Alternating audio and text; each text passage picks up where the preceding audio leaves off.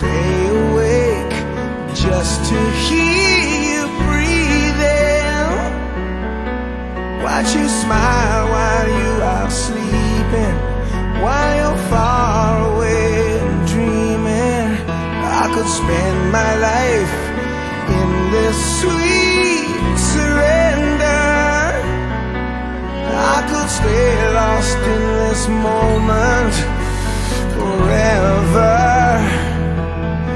Every moment spent with you is a moment I treasure. Don't wanna close my eyes, I don't wanna fall asleep, 'cause I miss you, baby, and I don't wanna miss a thing. 'Cause even when I dream of you, the sweetest dream will never do. I still miss you, baby, and I don't wanna miss a thing. And I don't wanna miss one smile, and I don't wanna miss one kiss. But I just wanna be with you, right here with you, just like this. And I just wanna hold you close. I feel your heart so close to mine, and just stay here in this moment for all the rest of time. Yeah, yeah, yeah,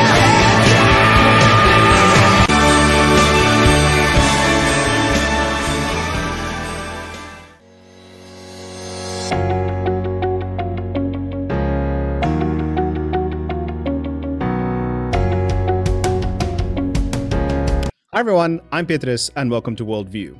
Worldview is a podcast where we explore everyone's perspectives on all things that can broaden our worldview. If you've watched any of our content so far and liked it, please consider liking this video, subscribing, and donating on Patreon. Today we're talking with John Rendell. John is committed to the George Adamson Wildlife Preservation Trust and is a member of the Royal Geographical Society in London. John took a lion called Christian to George Adamson for rehabilitation in the Kora National Park in 1970. Christian's successful rehabilitation was the subject of a book, A Lion Called Christian, which was subsequently filmed for television. John, welcome to the show. Great, thank you very much. Very impressed with your office. Very grand compared to my little flat. Yes, no, I mean, it's definitely quite real and not a green screen, but, you know, Okay, all right. what we do for production value. So I want to talk first about, before we get to talking about Christian, which I'm sure will be the story that people are the most familiar with in terms of having either seen the show or the television show or the book itself.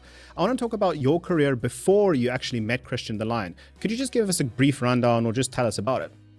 Well, I was born. I am Australian. I was born in Bathurst, which is the oldest inland city in New South Wales, so therefore in the colony of Australia when it was founded.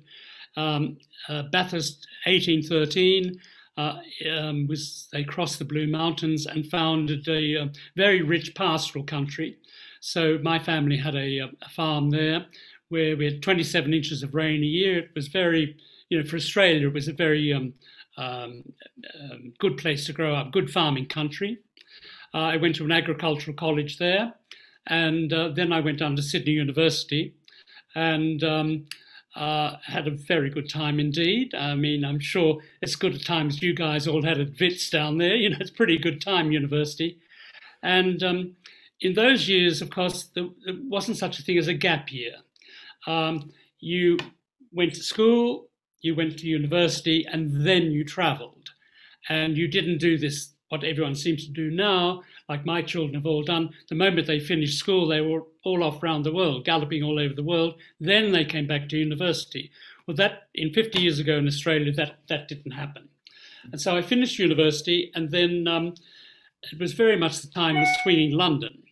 And there was this also, I'm probably the last generation of Australians who think of England as home, because, Australia is a much more multicultural, multinational country now. All the better for that. Very diverse and, wonderful food, music and entertainment, creativity. But in those days, it was England, England, England. And so when we finished university, one came to England. You didn't go to Bali, you didn't go to Nepal, you didn't go to Japan. If you did, it was just along the way. you came to England.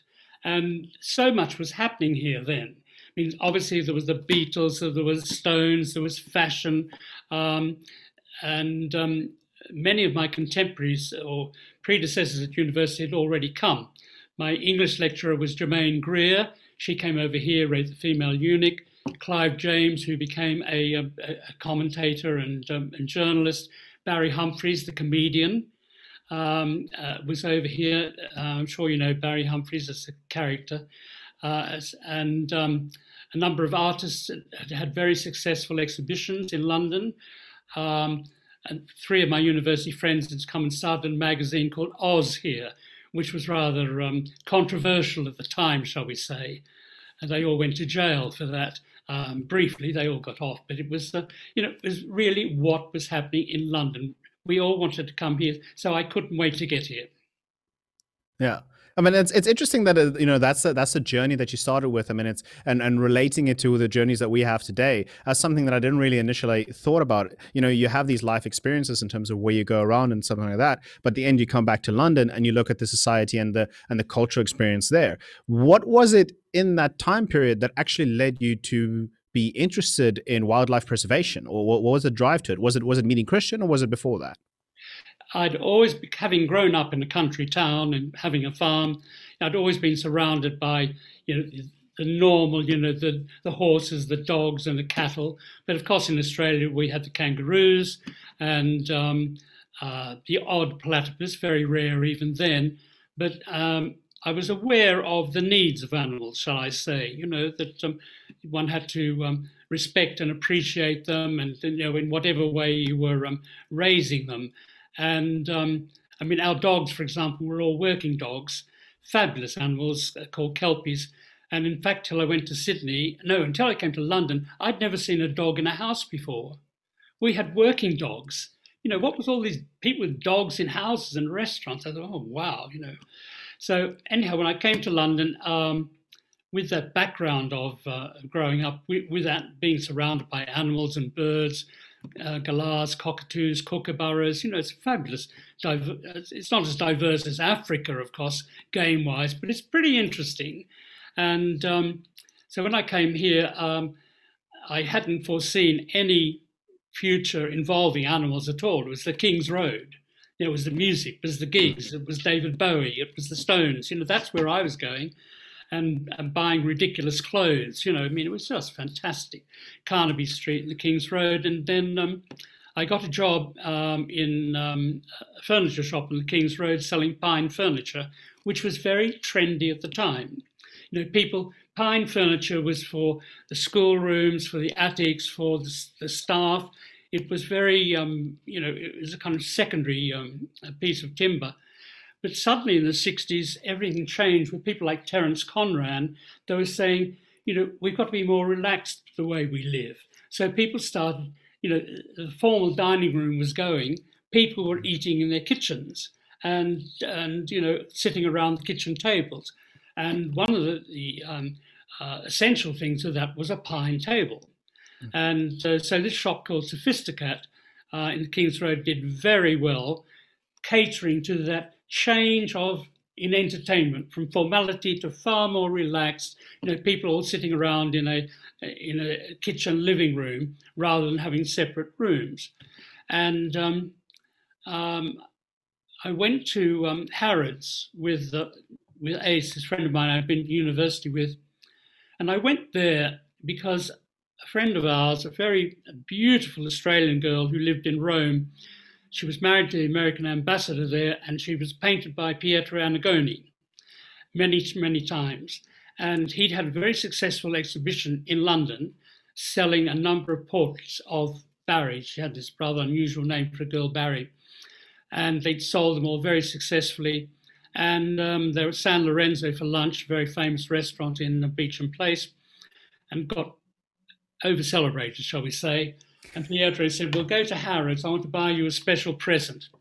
So they went round to Harrods and ended up in the pet department, the zoo as it was then. And the general manager, of course, recognized Pietro. I mean, this is a man who's painted the Queen and, famous artist. Signor Annigoni, what would you like? And he said, I'd like a present for my most beautiful muse. And Barry immediately said, "Oh, I think I'd like a camel."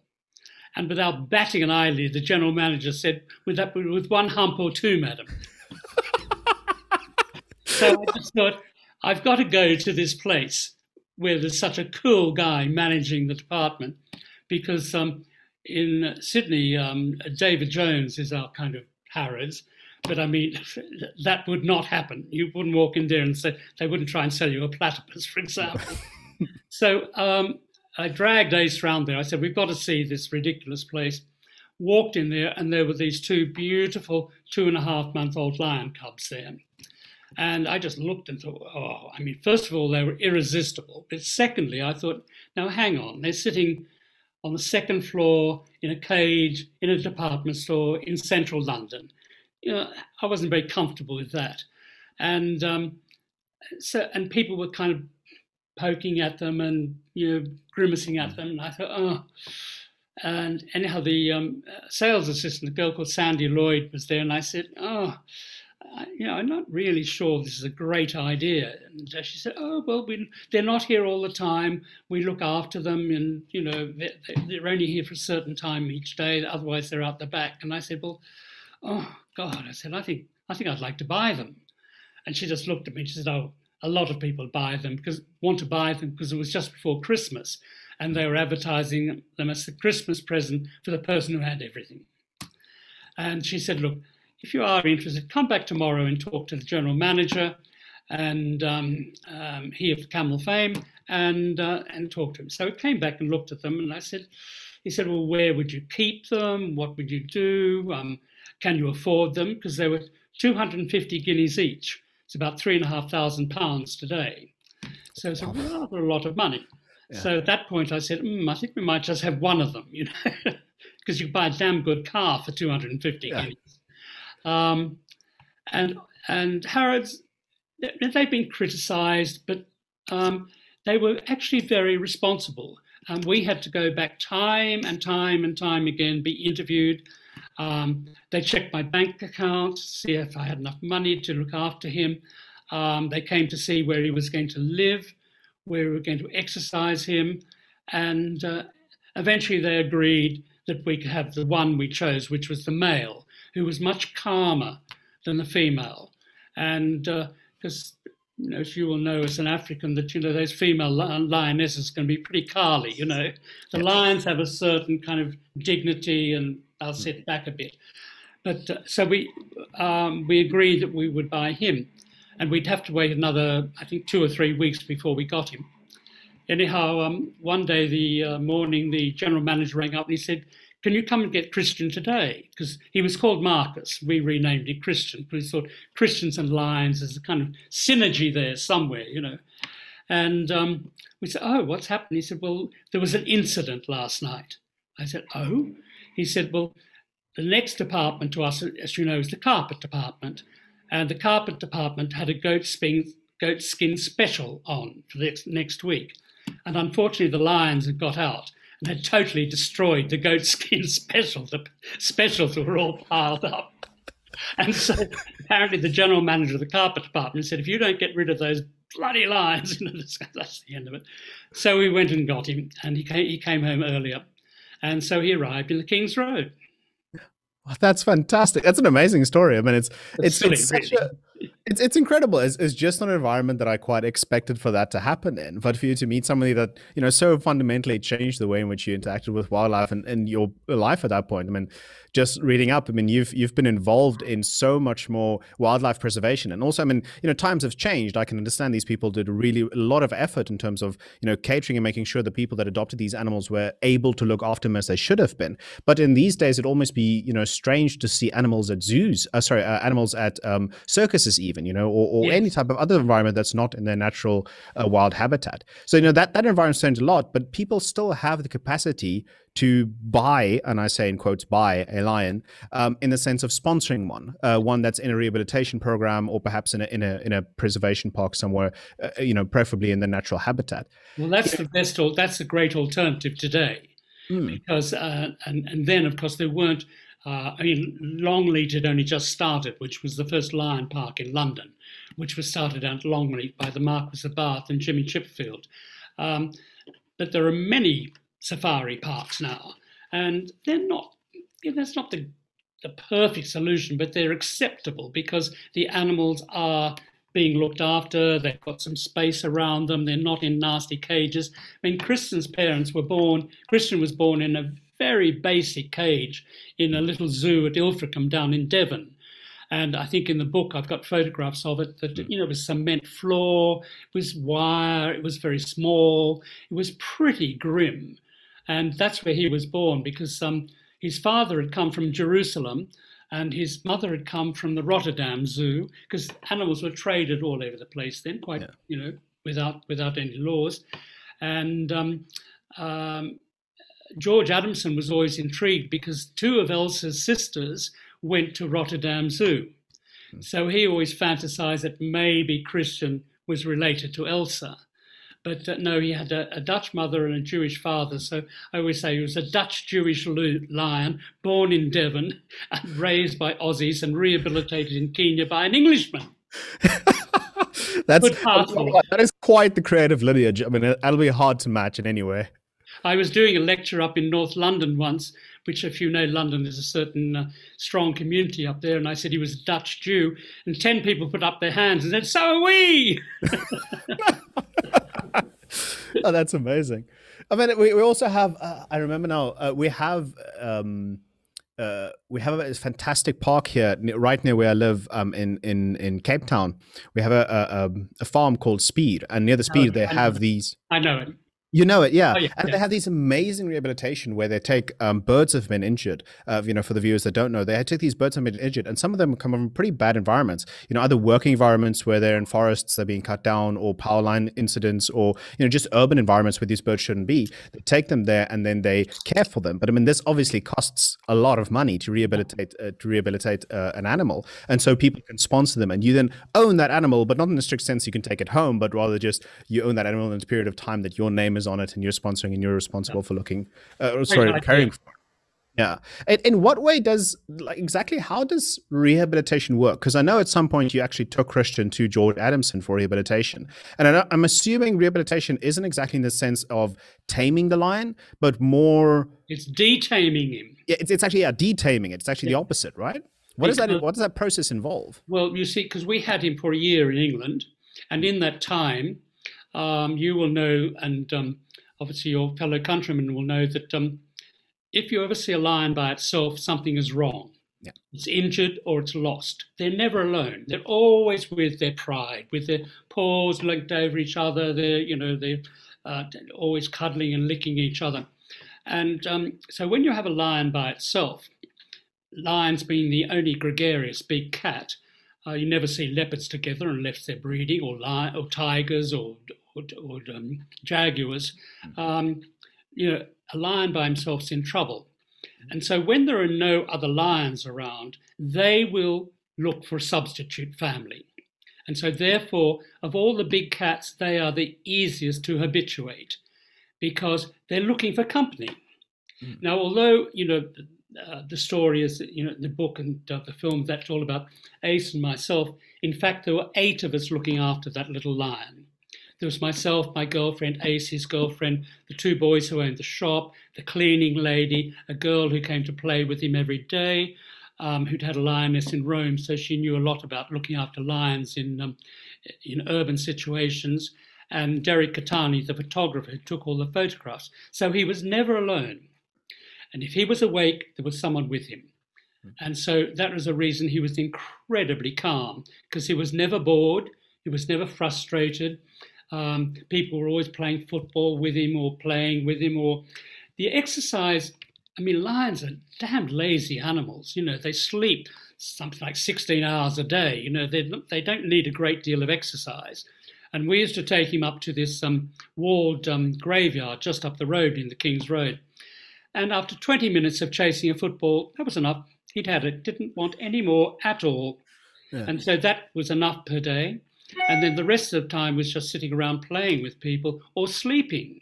Mm. And the only unnatural thing we did with him he was sleeping at night rather than the day, which of course in the wild is normally the other way around with lions. Yeah. And in the mornings we sometimes had to wake him up. He was very happy, very content. He was also very well looked after in terms of food, because Harrods had given us a very full dietary list and 4 meals a day, and 2 liquid and 2 solid. And so unlike lion cubs in the wild, which really struggle, they eat last, and after they're suckled, they eat last.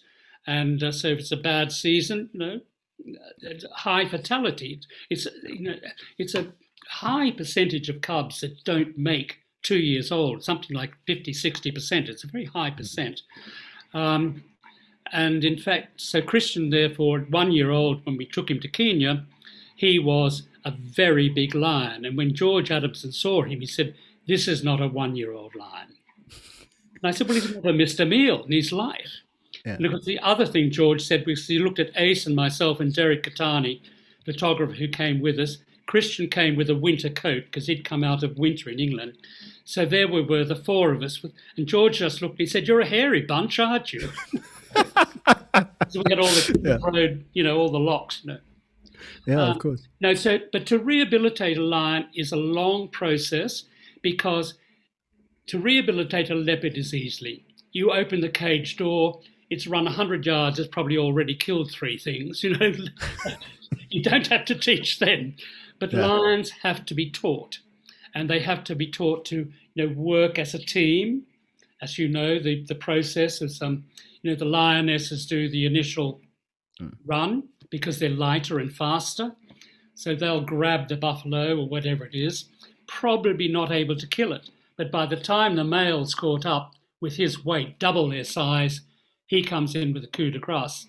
And of course, it's a very sophisticated system, fascinating to watch. You don't even know if the lionesses can all see each other at one time, but they seem to know what's going on. So Christian had to learn to become part of that team, because the team, his human team couldn't help him, and we're not going to run and catch a buffalo. I mean, and also he had to learn. You mean you didn't try? He also had to learn to know what a buffalo looked like, because he'd only seen a number 22 bus in the King's Road. I mean, he saw a goat next door in London. The goat skin. He saw the goat skins. Yes, he didn't see the real. He just saw the goat skins. Yes. Yeah. No, so and that's why when this opportunity arose, because obviously we knew we couldn't keep him in London forever. And it wasn't because he'd attacked anybody, he was unhappy, or that. It was just he was up to 175 pounds, and having gone from 35 pounds when we bought him, and he would only had to lean against the window of the shop, for example, and could have really injured himself or someone else. And so we'd considered taking him to Longleat, to the Lion Park down there in Wiltshire. And then one day, Bill Travers and Virginia McKenna, who'd played Joy and George Adamson in the film Born Free, came into the shop, and Bill was trying to buy a desk, and we'd never even seen Born Free, but we recognised it, and said, "Oh, I think we've got something downstairs you'd prefer." And so he went downstairs, and he just said, "Oh my God." He just could not believe how calm Christian was, how affectionate, and how healthy, because when they'd made Born Free, it was very tricky, because they were using circus lions initially. One had broken Ginny's ankle, Bill had been attacked. It was not easy, and I'm sure you've seen that film when it all looks so lovely and gentle. It was not. Yeah. Not in the making of that film at all. And suddenly when they saw Christian, they thought, well, this is quite an extraordinary animal.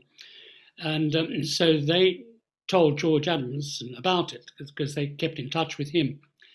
And George was about to rehabilitate a lion of his, which had been in the film of Born Free, and he'd rehabilitated when Born Free film was finished. And so he was actually looking to build up a new pride. And so the opportunity to have a 2-year-old male, he was rather intrigued. And so we started a correspondence, and he said, look, I've no idea whether a fifth generation lion can be rehabilitated. I just don't know. I mean, Elsa knew the smells of Africa. She knew, she was there. Christian had no knowledge. And anyhow, we hummed and hawed, all 8 of us sat down and thought, well, what should we do? And we thought, look, this is a unique opportunity.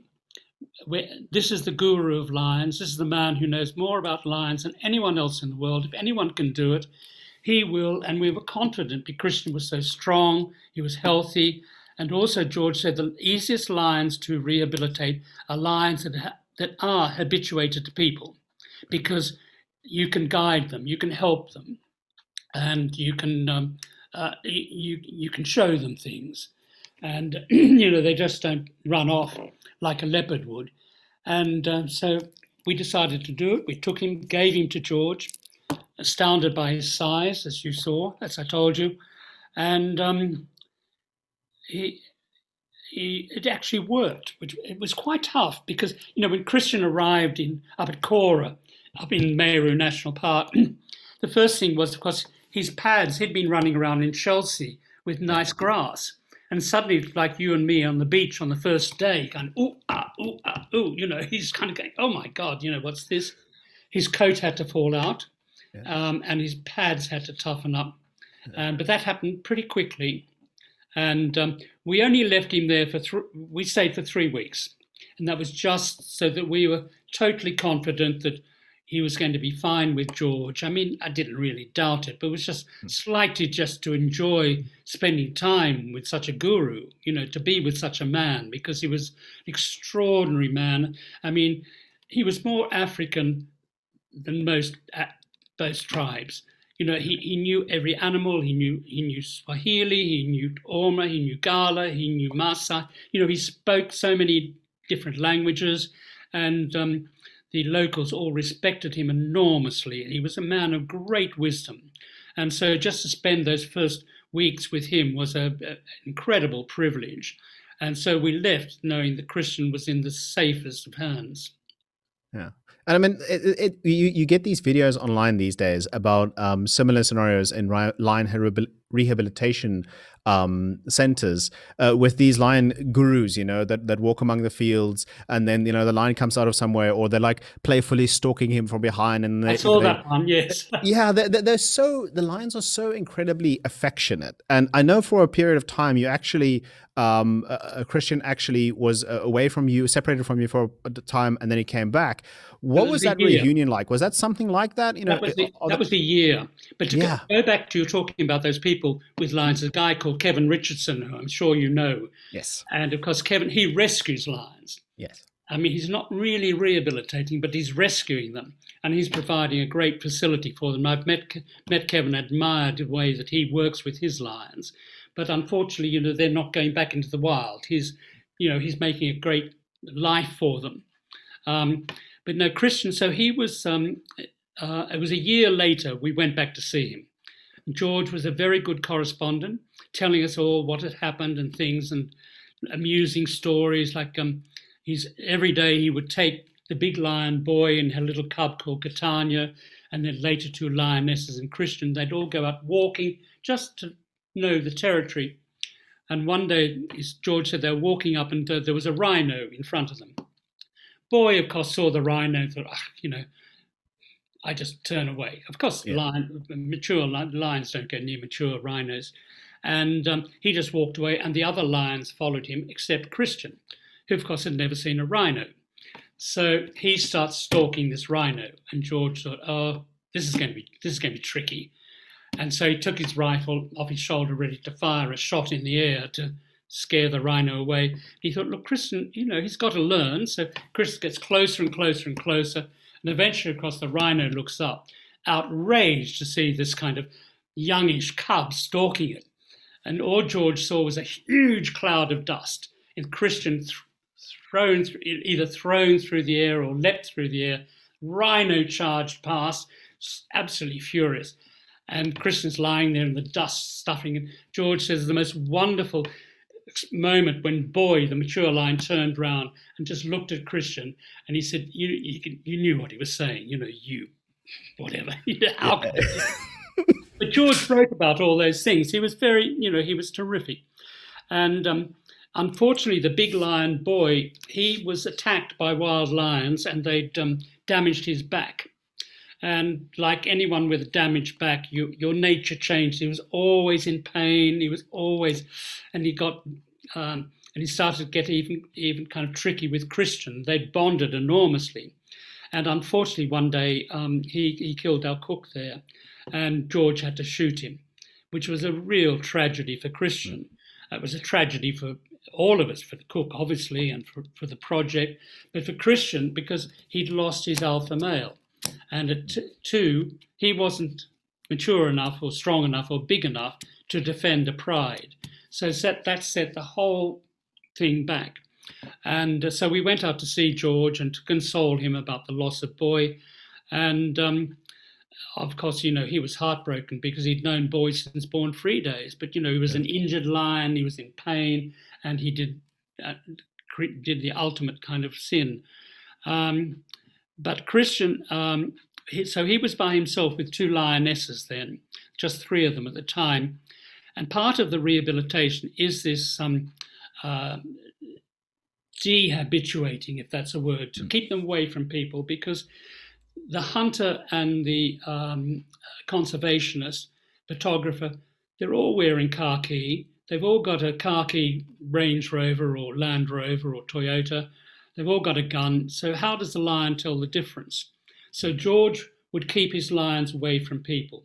If people came up to the camp to see him, and people did a lot, of course, they wanted to see the lions. And George would say, "I don't take you to them. This is not Longleat. It is not a zoo. It is not a safari park. If the lions come in, fine, you'll see them. And otherwise, that's it."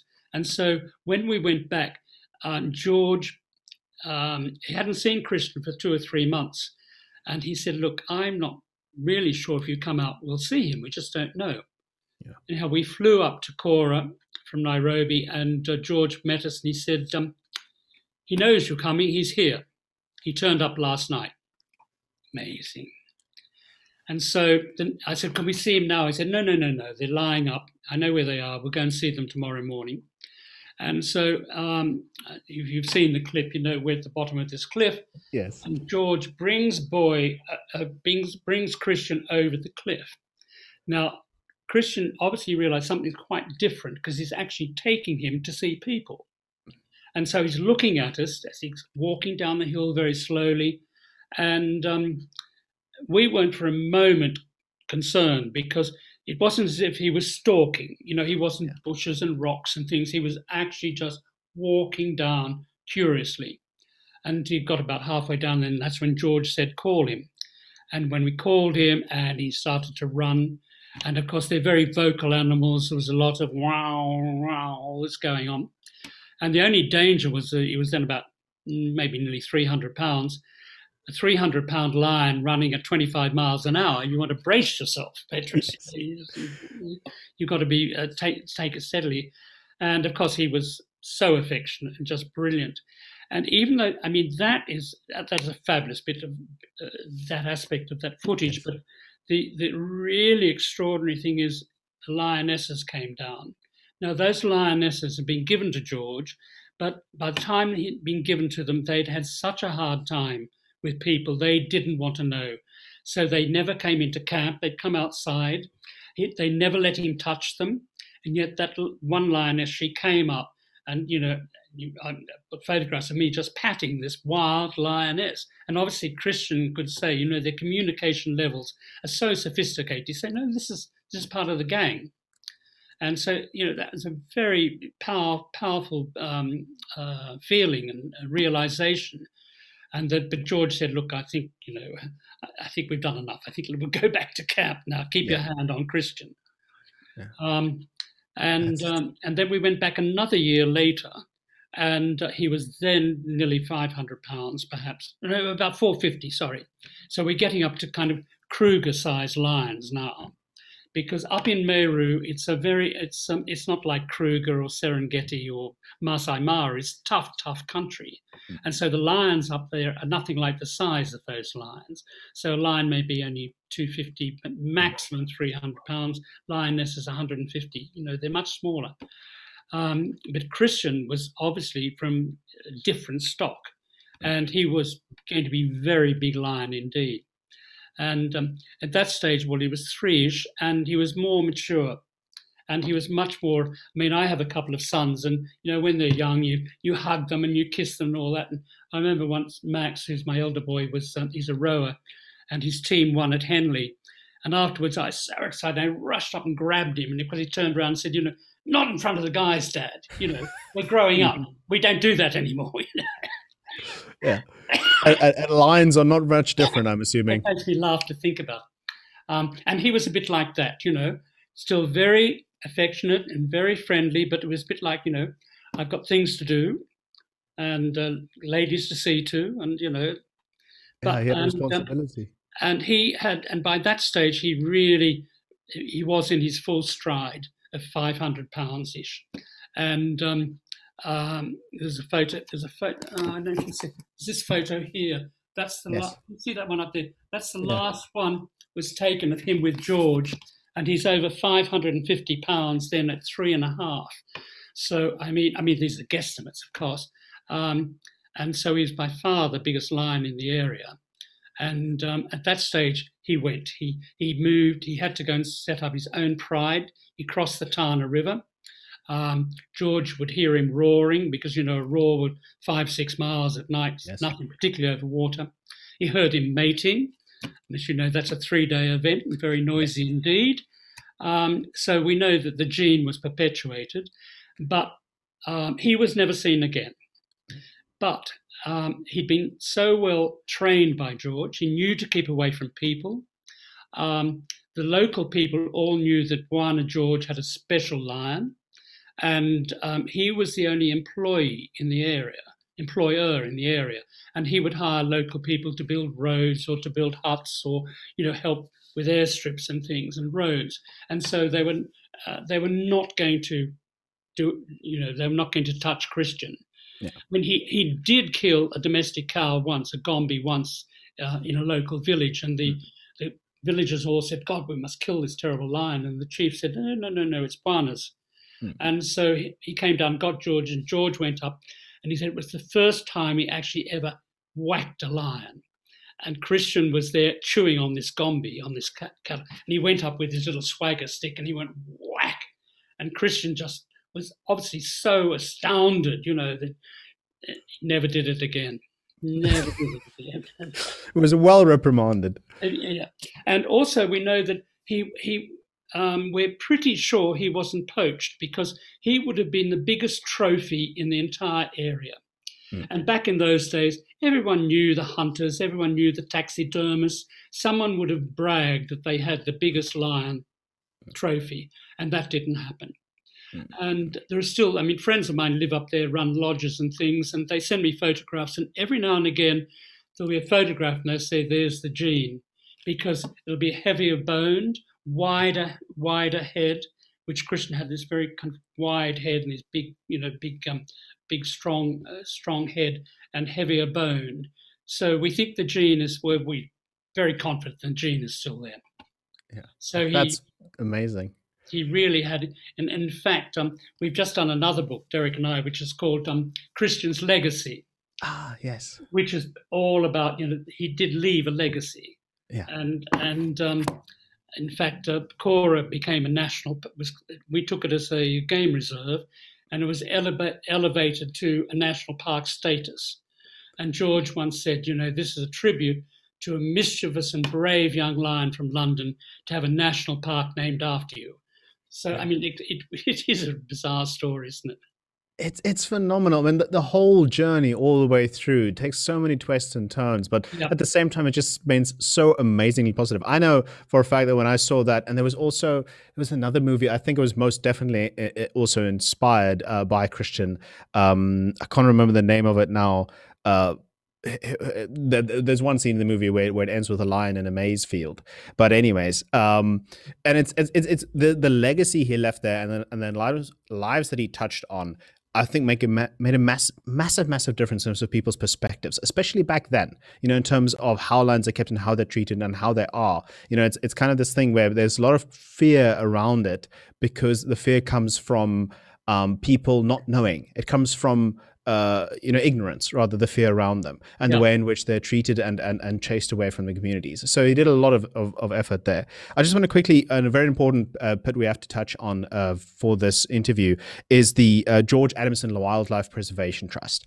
This is a phenomenal organization, or trust rather, that does so much for wildlife in Africa, that I definitely recommend people to Google it and look at it yourself. But if you could just give your own just what does it do, what does it stand for, to encourage people to research this. Thank you for that, mentioning it, because George, as you know, was murdered in 1989 at Kora by Somalis, and Tony Fitzjohn, who'd been his assistant for 18 years. I mean, I could have stayed out there with George. I mean, he didn't have an assistant then. It was a very attractive temptation. But, I was 23, and I mean, I was only, and because of having Kristen in London, there was a hell of a lot of things I couldn't do, because you just can't take a lion everywhere. No. And you can't go away everywhere. It was a huge, and so although it was a fantastic year with him in London, it was also quite limiting in a way. And I want to get back into the swing of things. And George, and also we thought realistically that it would be harder if I stayed, because Ace and I had to transfer our relationship to George. Yeah. And so if I or either of us were still there, it would have maybe complicated things. So in 1989, George was murdered, and obviously Tony lost heart and realized it wasn't safe to continue the conservation work there. And so he went to the Tanzanian government and said, look, you know who I am, what my experience is. And so they offered us the Mkomazi Game Reserve in Tanzania.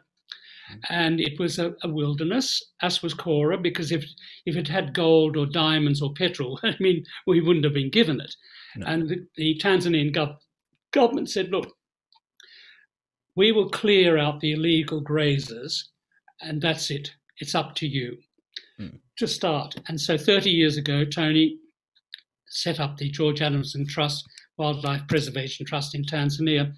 And now, 30 years later, we've just passed it back to TANAPA, to the Tanzanian Wildlife Department. Their country, our project, now back in their hands. And we've left 11 schools, because education is obviously very much part of the Trust's aim, a technical college, day centres, and prime of all, 38 black rhino. The first four... That's amazing. The first four, which came from Addo National Park. Yeah. And I was very fortunate. I had a great friend in Johannesburg who introduced me to Nelson Mandela. And I told him, I said, you've just given us 4 black rhinos. And he said, have we? Yeah, and that's a terribly sad comment, actually, because there's so many South Africans that don't realize what a treasure we have in our rhinos. And well, yes, how... but the thing is, the black ones at Addo were in the wrong place. They'd been given by the Tanzanian government as a kind of political goodwill back in the 50s. Well, black rhinos should not be at Addo. There are only white rhinos there, because black rhinos are browsers. They're not grazers. So the black rhino were in the wrong place, and so that was the reason we got them, because the South African Parks Board were then kind of tidying up their act, shall we say, and making sure the right animals in the right place. And they suddenly realised these black rhinos were at completely the wrong place, and so we were given 4 of them. And we flew them up in an Antonov bomber, a converted Antonov bomber, up to Mkomazi and in Tanzania, which was pretty amazing sight. This huge Russian thing belching out kerosene smoke. I mean, the most polluting thing you've ever seen. Yes. So those 4, and now we're up to 30, 34, 35 black rhino in the rhino sanctuary there. And with the only place with more black rhino in Tanzania is Ngorongoro Crater, which is funded by Frankfurt Zoo. But we're only a little charity, but we've managed to do that and hand it back to the Tanzanian government. And so we're now in the process of going back to Kora in Kenya, where it all started.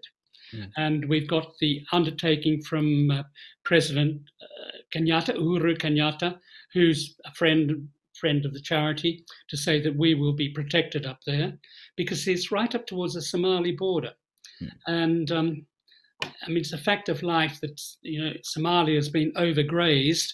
And so, these people are bringing their cattle into Kenya and into the national parks. And that's causing great conflict. Yeah. And so we're going to have some protection up there. But it's a beautiful part of Kenya. It's tough. It's not Kruger. It's not the Masai Mara. And I take people on safaris there, and they get a bit itchy after a few hours if they haven't seen the big 5. I'm sorry to say this is not what's going on. You've got to work at it. And so that kind of safari is fantastic because everything you find is you've really made an effort. And so we're hoping we're hoping we'll put all the rhinos are gone now. There were 400 rhino there in 1970. There are none now. Yeah, this is a horrible reality. We recently spoke to Lord Peter Hain, who's also very, very committed to the rhino preservation, and I mean, a good guy. Yeah, it's phenomenal. It's something. There was a drive a couple of years back here in South Africa where there was a severe push for awareness of our rhinos. Of course, I mean rhinos all across Africa, really, but just the rate at which they were poached was they were trying to bring awareness to this, and everybody had these little red rhino horns in the front of their cars to raise awareness. But it is so far from reality. It's so far from what those rhinos experience and how little of them are left. I mean, do you have any statistics or something you tell us? Just give us just a little bit of perspective on this, because anything along those messages is something we definitely like to preach.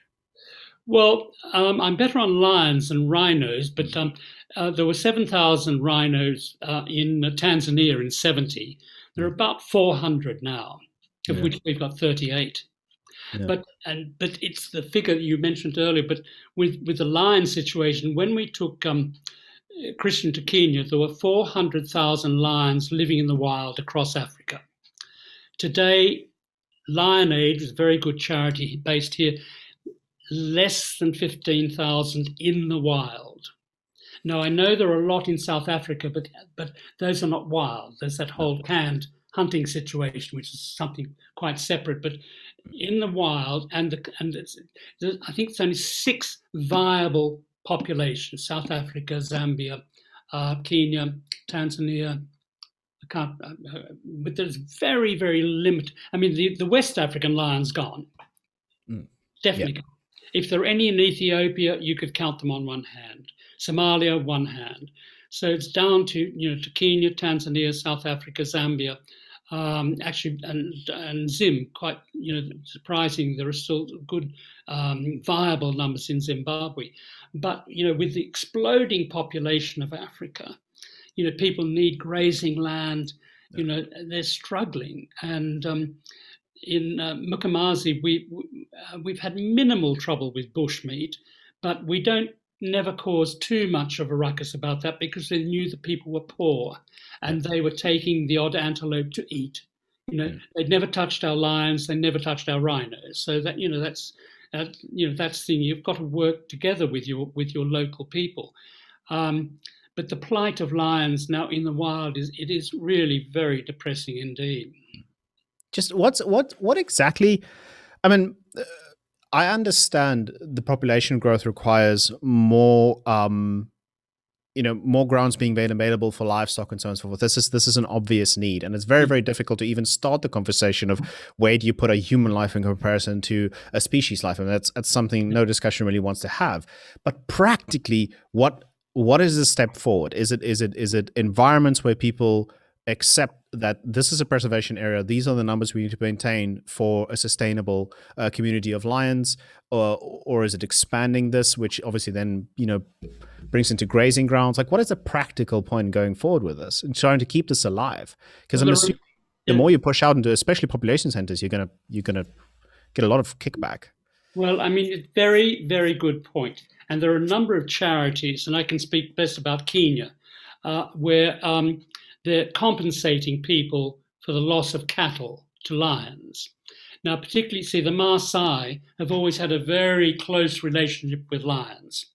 A young warrior had to kill a lion to become a man. Well, that's all stopped now. I mean, because Maasai realized that. But on the other hand, I don't know how much you know about the Maasai as a tribe. They're very, very clever people. They're very clever. And they realize that if people are going to come into their part of the world, which is particularly the Masai Mara, they're going to bring money.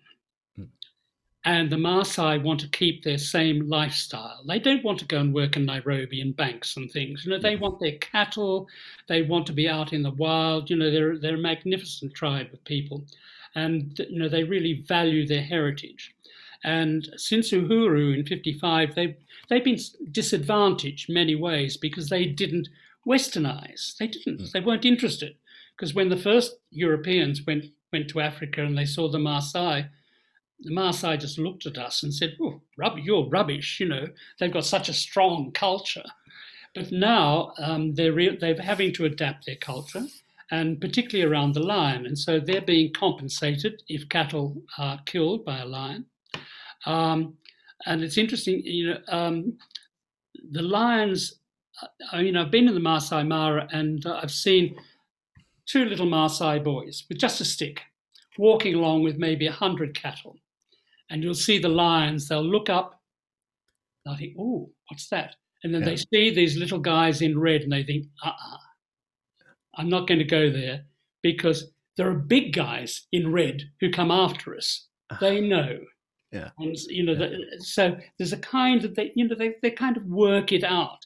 It's difficult, but, there is that is one area which has been quite successful with compensation. Yeah, no, I mean, there's a balance there. And I think, like you mentioned here, with this specific tribe and their culture and way of doing things, it'll have to be tailor-made. It'll have to be bespoke for every single tribe, every single context. It'll have to be thoroughly investigated. What compromise best works here? What fits with their culture? Because if it doesn't fit with their culture, doesn't matter what your opinion is on that maintaining of that culture, it's not going to be sustainable. And sustainability is the point to thrive for here in terms of finding a common ground that actually fits and is not something which constantly causes renegotiation and tension, because that's just not going to last. And if you don't have those lions, like if you don't have those magnificent lions in Kruger, tourists are not going to come and pay, and there's not going to be that injection of capital into the community. And so that's what we've tried to do, is get something. That's why we've built schools, and to try to say, look, this is how it's got to work for the future. And this is where if tourists come, they're going to buy your father's cattle for meat, and they're going to buy your mother's vegetables. And if no one comes, it's just subsistence living. Yeah, no. And you've got an asset. I mean, Africa's greatest asset. I mean, I know people talk about gold and diamonds and things, but its wildlife is incredible. And of course, that is the one in most danger. Yeah. There'll always be diamonds and gold in Africa, but there will always be lions.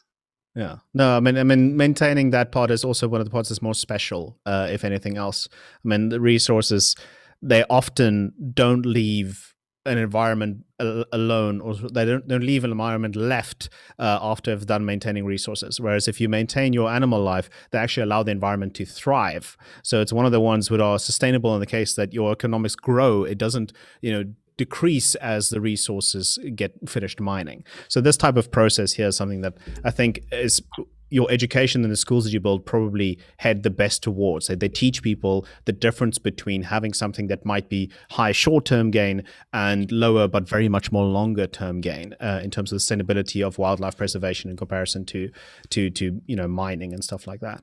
But I just, from my perspective, I don't want to take too much of your time, so I just want to say thank you so much for this discussion. It's absolutely wonderful. I want to give you a chance to add anything else you want to add, anything you want to plug, anything you want to say, please, by all means. Well, thank you for the chat, and you're very well informed, which always helps. I do a lot of talking at schools because, it's really at this ground root level with kids, whether they be in your country or Kenya, Tanzania, or in this country, to really make them aware of how lucky we are to have this wildlife, but how precarious it is. Richard Attenborough and the programs have been fantastic. So that's alerted people to to the glories of wildlife. But he's a very very nice man, and sometimes he's not, to my mind, he's not quite tough enough to say, look, this is all going. He's showing all these beautiful animals, and it all looks, it's all wonderful.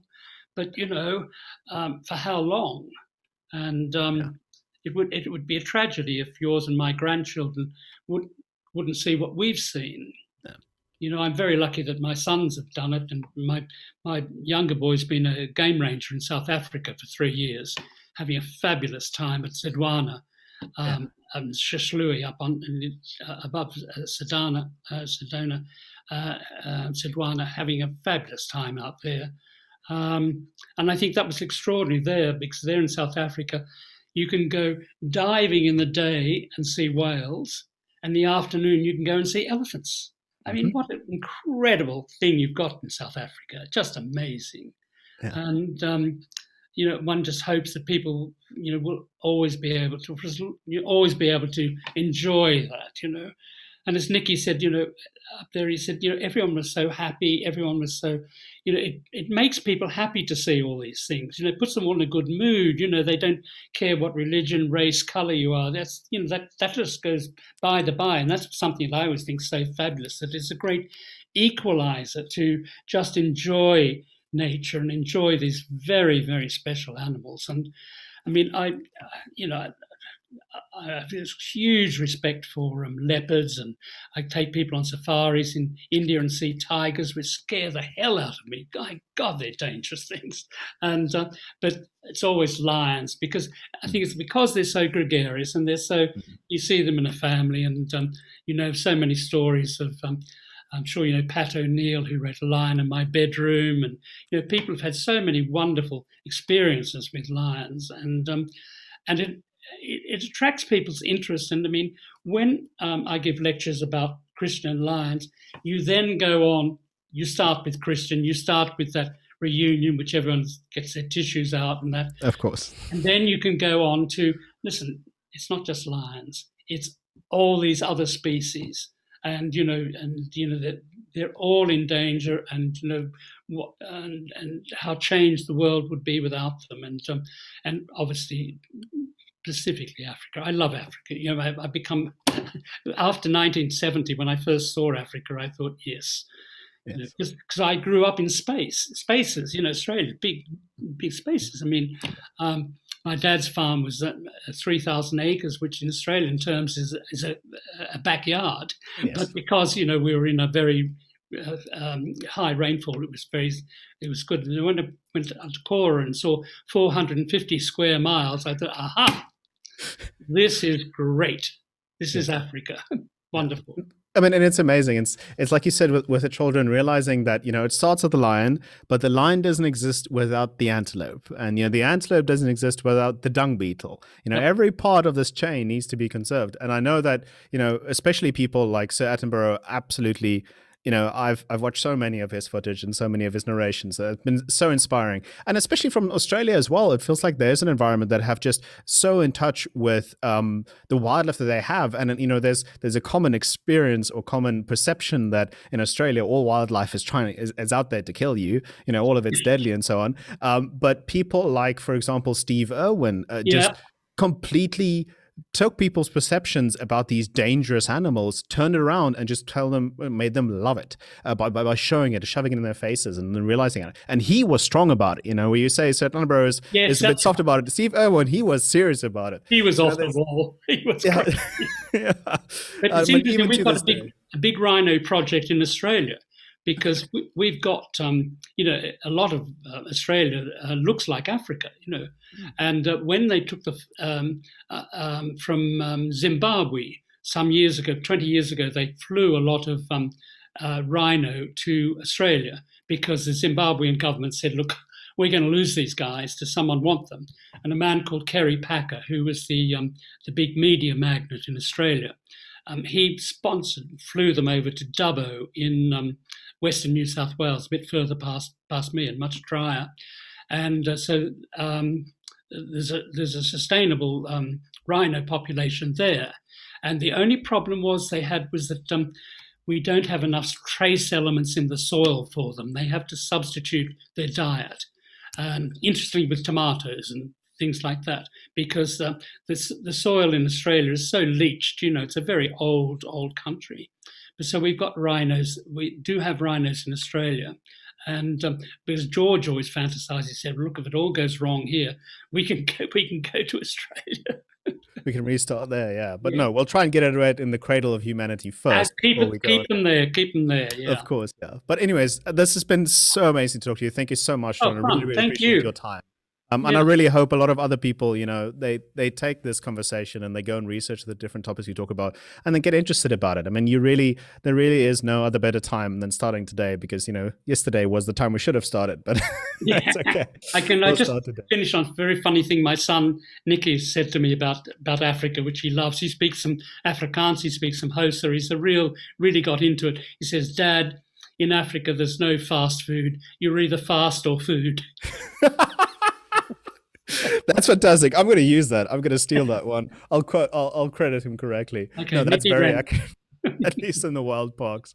So yeah, no, thank you so much, and I really, really appreciate it. And I mean, for our viewers, if you've made it thus far and you believe in the message that John shared today and his perspective on nature and the world, please by all means share this message with other people so they can look at it. Just Google the George Adamson Trust and you'll see what we do, and it's fun. Exactly, yeah. No, we'll definitely do that and recommend it. So thank you so much to John, and thank you so much to everybody that watched thus far. Really appreciate it. This has been Worldview. Okay. Tot ziens.